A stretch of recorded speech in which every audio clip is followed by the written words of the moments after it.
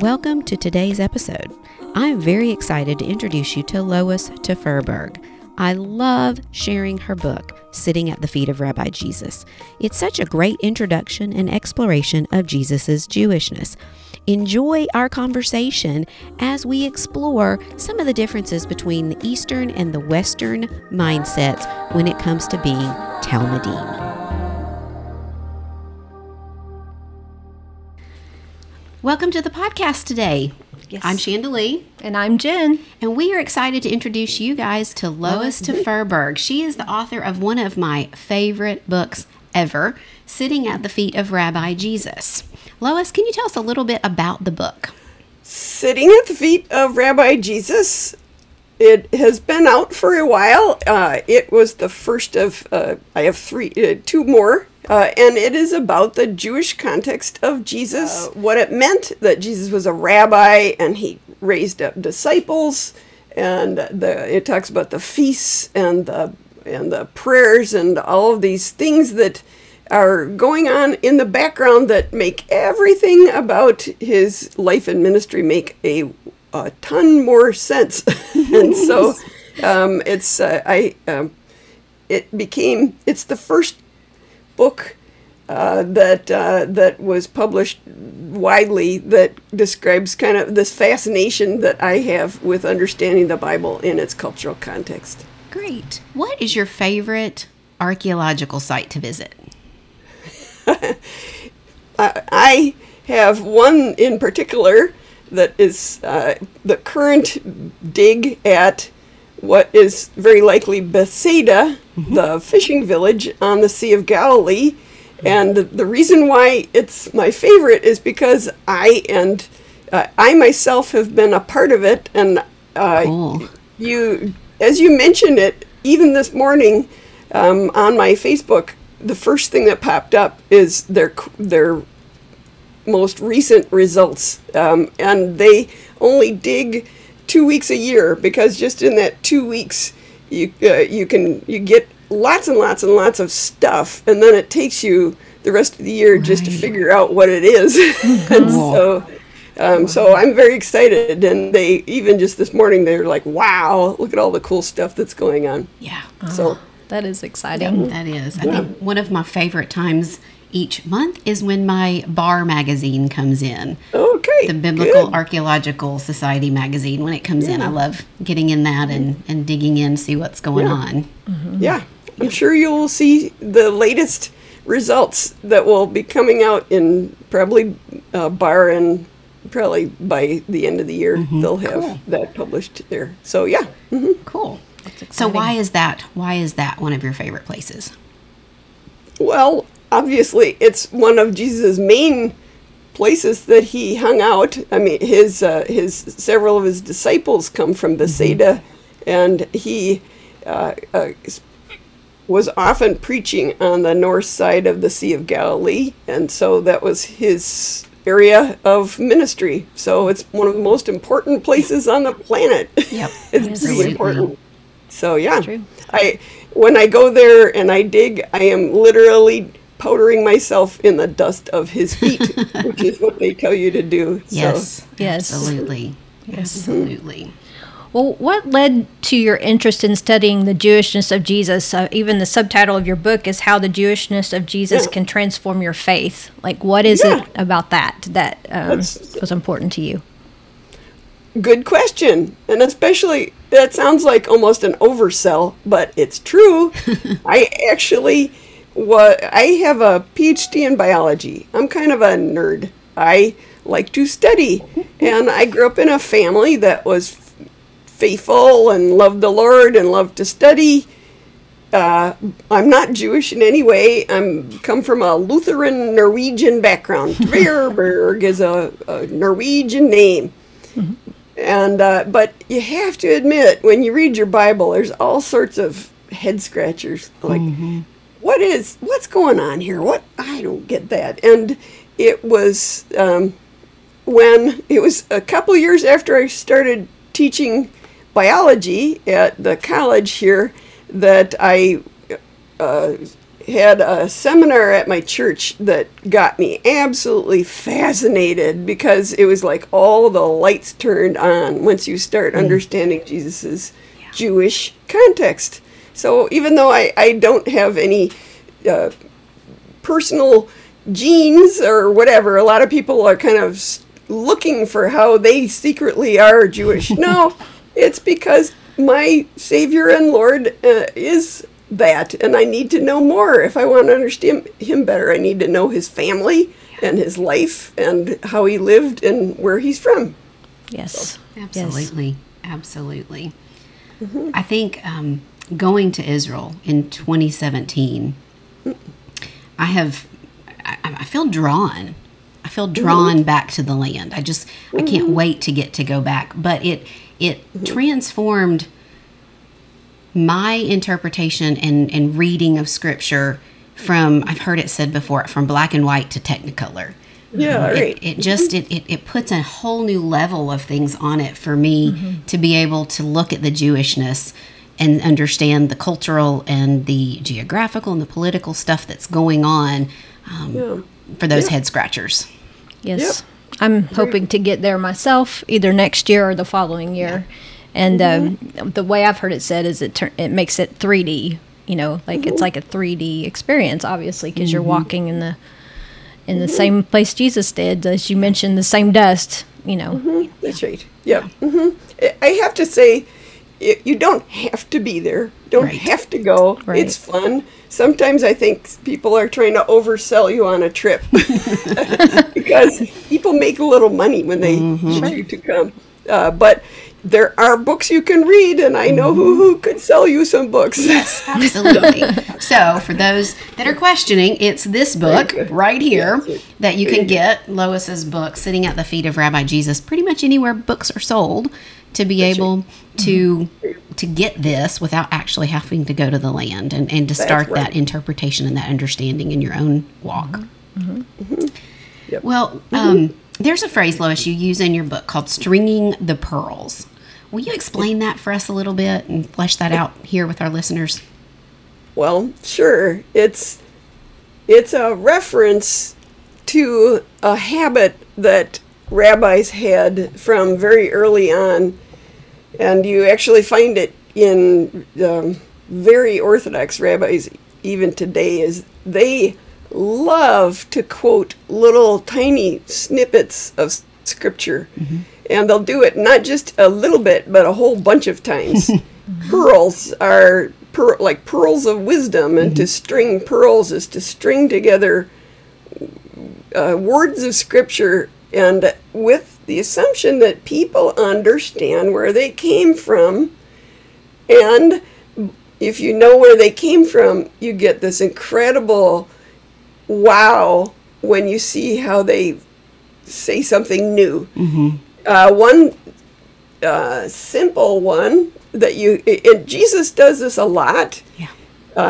Actually, his Father does this a lot when he says, when the heavens open and the dove comes down at the baptism, he says, "You are my Son, whom I love, with whom I am well pleased," right? And you say, well, that's nice. But you didn't realize God just quoted 3 different scriptures. He quoted Genesis 22, my Son whom I love. He quoted Psalm 2, today, you are my son. You have to go read that. In Isaiah, the last part is Isaiah 42. This is my son, behold my servant with whom I am well pleased. And each one of those has a reference, and Psalm 2 is this incredible kingly passage about the Messiah, and he's going to be the Son of God, and he's going to rule the world. But then Genesis 22 is from the story of Abraham and being asked to sacrifice Isaac, and in some ways it's already hinting at this is my Isaac. Yeah. It's really powerful. And then Isaiah, 42 it says, I got to make sure I get it right. I've got it right pour here. out my spirit on him. It's what's ironic is that it comes straight from the context of what's happening as God's spirit is descending upon Jesus. So there are just rich and beautiful connections, and if you know your scriptures well, which is what they did, what we call our Old Testament, the Hebrew Bible, was very, very well known. And so the whole chapter is about the many, many times that Jesus puts in these little tiny hints and quotes from his scriptures that are really important for knowing what he's talking about. And that's the whole point of that chapter, Stringing Pearls. Great. I think in teaching, so many people have said to me, but I don't understand Hebrew. I don't understand the language. I don't know. I don't understand. I don't know how to get that information. It's not a requirement to understand this way. The Holy Spirit can interpret for us what these passages mean.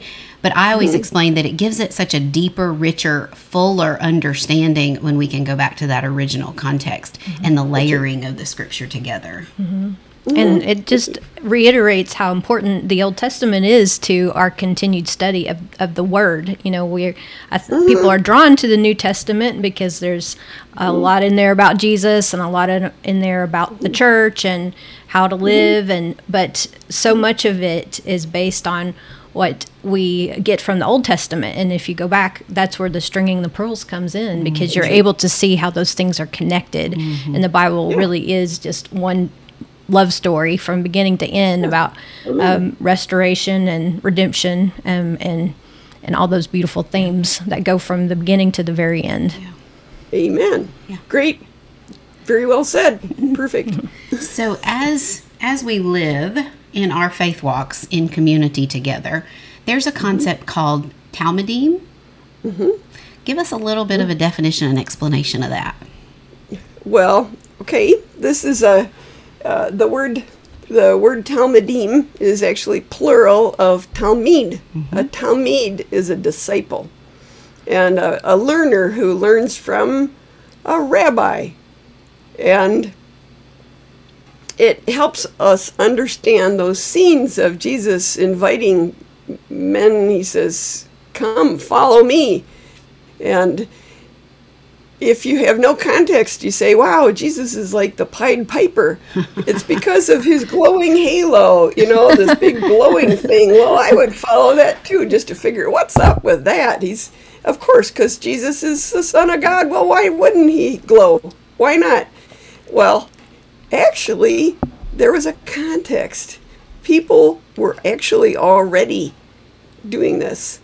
The first century Jewish culture actually already had a tradition of educated laypersons, not necessarily priests, or they haven't gone through some seminary, but they have been studying and teaching in their synagogues, and they would be invited to travel to other synagogues and teach there.